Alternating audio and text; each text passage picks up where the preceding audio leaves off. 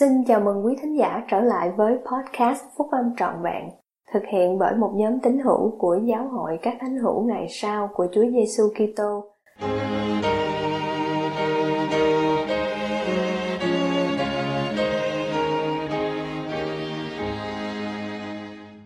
Sứ điệp của đệ nhất Chủ tịch đoàn tháng 6 năm 2015.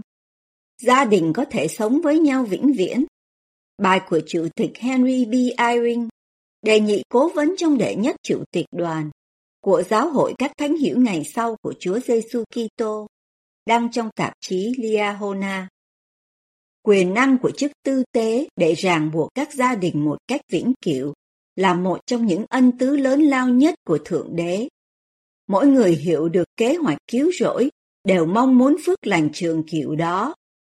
Chỉ ở trong những lễ gắn bó được thực hiện tại các đền thờ đã được cung hiến của Giáo hội các thánh hữu ngày sau của Chúa Giêsu Kitô, thì Thượng Đế mới ban cho lời hứa rằng các gia đình có thể được ràng buộc với nhau vĩnh viễn.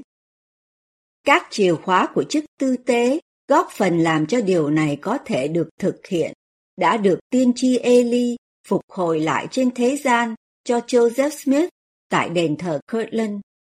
Những chìa khóa của chức tư tế đó đang được chuyển giao theo một hệ thống không gián đoạn qua các vị tiên tri tại thế trong Giáo hội các thánh hữu ngày sau của Chúa Giêsu Kitô cho tới ngày nay. Trong giáo vụ trần thế của Ngài, Đấng Cứu Rỗi đã nói với Phi-e-rơ, sứ đồ trưởng của Ngài, về quyền năng để gắn bó các gia đình với nhau, khi Ngài phán: quả thật, ta nói cùng các ngươi, hễ điều gì mà các ngươi buộc ở dưới đất, thì cũng sẽ buộc ở trên trời, và điều gì mà các ngươi mở ở dưới đất, thì cũng sẽ mở ở trên trời. Chỉ trong thượng thiên giới là nơi chúng ta mới có thể sống cùng với gia đình vĩnh viễn.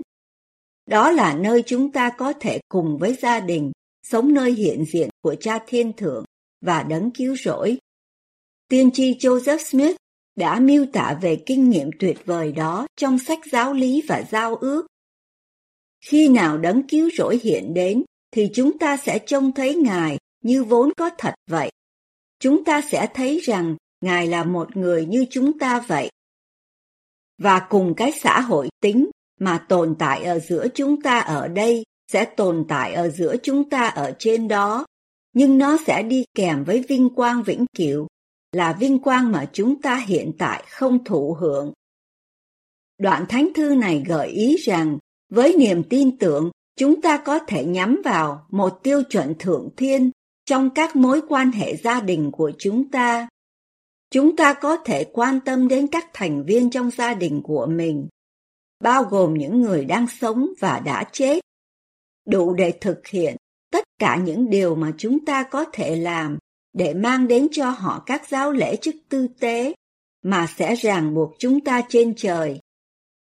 Nhiều anh chị em, kể cả những người trẻ tuổi và lớn tuổi, đều đang làm điều đó. Anh chị em đã đang đi tìm tên của tổ tiên mình là những người chưa nhận được các giáo lễ mà có thể gắn bó với anh chị em mãi mãi. Hầu hết tất cả các anh chị em đều có những người thân còn sống, là những người cũng chưa được làm lễ gắn bó trong gia đình bởi quyền năng của chức tư tế. Nhiều anh chị em có người thân còn sống, là những người đã nhận các giáo lễ của chức tư tế, nhưng họ lại không tuân giữ các giao ước đã lập với Thượng Đế. Thượng Đế sẽ ban phước lành cho anh chị em, để anh chị em có thể tìm đến tất cả những người thân đó trong đức tin. Anh chị em có được một lời hứa mà Thượng Đế hứa với các môn đồ của Ngài khi họ mang những người khác về với Ngài. Và kẻ nào tiếp nhận các ngươi, thì ta cũng sẽ ở đó, vì ta sẽ đi trước mặt các ngươi, ta sẽ ở bên tay mặt các ngươi, và ở bên trái các ngươi, và Thánh Linh của ta sẽ ở trong trái tim các ngươi, và ác thiên sứ của ta sẽ vây quanh các ngươi để nâng đỡ các ngươi. Từ cửa sổ phòng làm việc của tôi, hàng ngày tôi đều thấy các cô dâu và chú rể chụp ảnh cùng với những bông hoa xinh đẹp và những cái vòi phun nước. Chú rể thường bế cô dâu trong vòng tay của mình, ít nhất là cố gắng trong một vài bước, trong khi thợ ảnh đang chụp cho họ những tấm ảnh cưới. Mỗi lần tôi thấy vậy, tôi nghĩ về các cặp vợ chồng tôi đã biết trong cuộc đời mình. Đôi lúc trong một giai đoạn rất ngắn ngủi sau ngày cưới của họ, đã phải gánh đỡ cho nhau khi cuộc sống trở nên khó khăn. Công việc làm có thể bị mất, con cái có thể được sinh ra với những thử thách lớn lao, bệnh tật có thể xảy đến, và sau đó thói quen từ việc gánh đỡ cho người khác, và cũng như khi chúng ta có được sự giúp đỡ từ họ. Khi mọi thứ trở nên dễ dàng hơn, sẽ biến chúng ta thành những người anh hùng trong những giai đoạn khó khăn đó, khi những thử thách đòi hỏi nhiều hơn chúng ta có thể tưởng tượng được. Chúng ta nợ gia đình của mình loại mối quan hệ mà chúng ta có thể đem vào nơi hiện diện của Thượng Đế. Chúng ta phải cố gắng không làm mất lòng và không dễ bị mất lòng. Chúng ta có thể quyết định tha thứ một cách nhanh chóng và hoàn toàn. Chúng ta có thể cố gắng tìm hạnh phúc của người khác thay vì cho bản thân mình.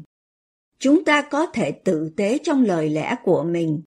Khi cố gắng thực hiện tất cả những điều này, chúng ta sẽ mời Đức Thánh Linh ngự trị trong gia đình và cuộc sống của mình.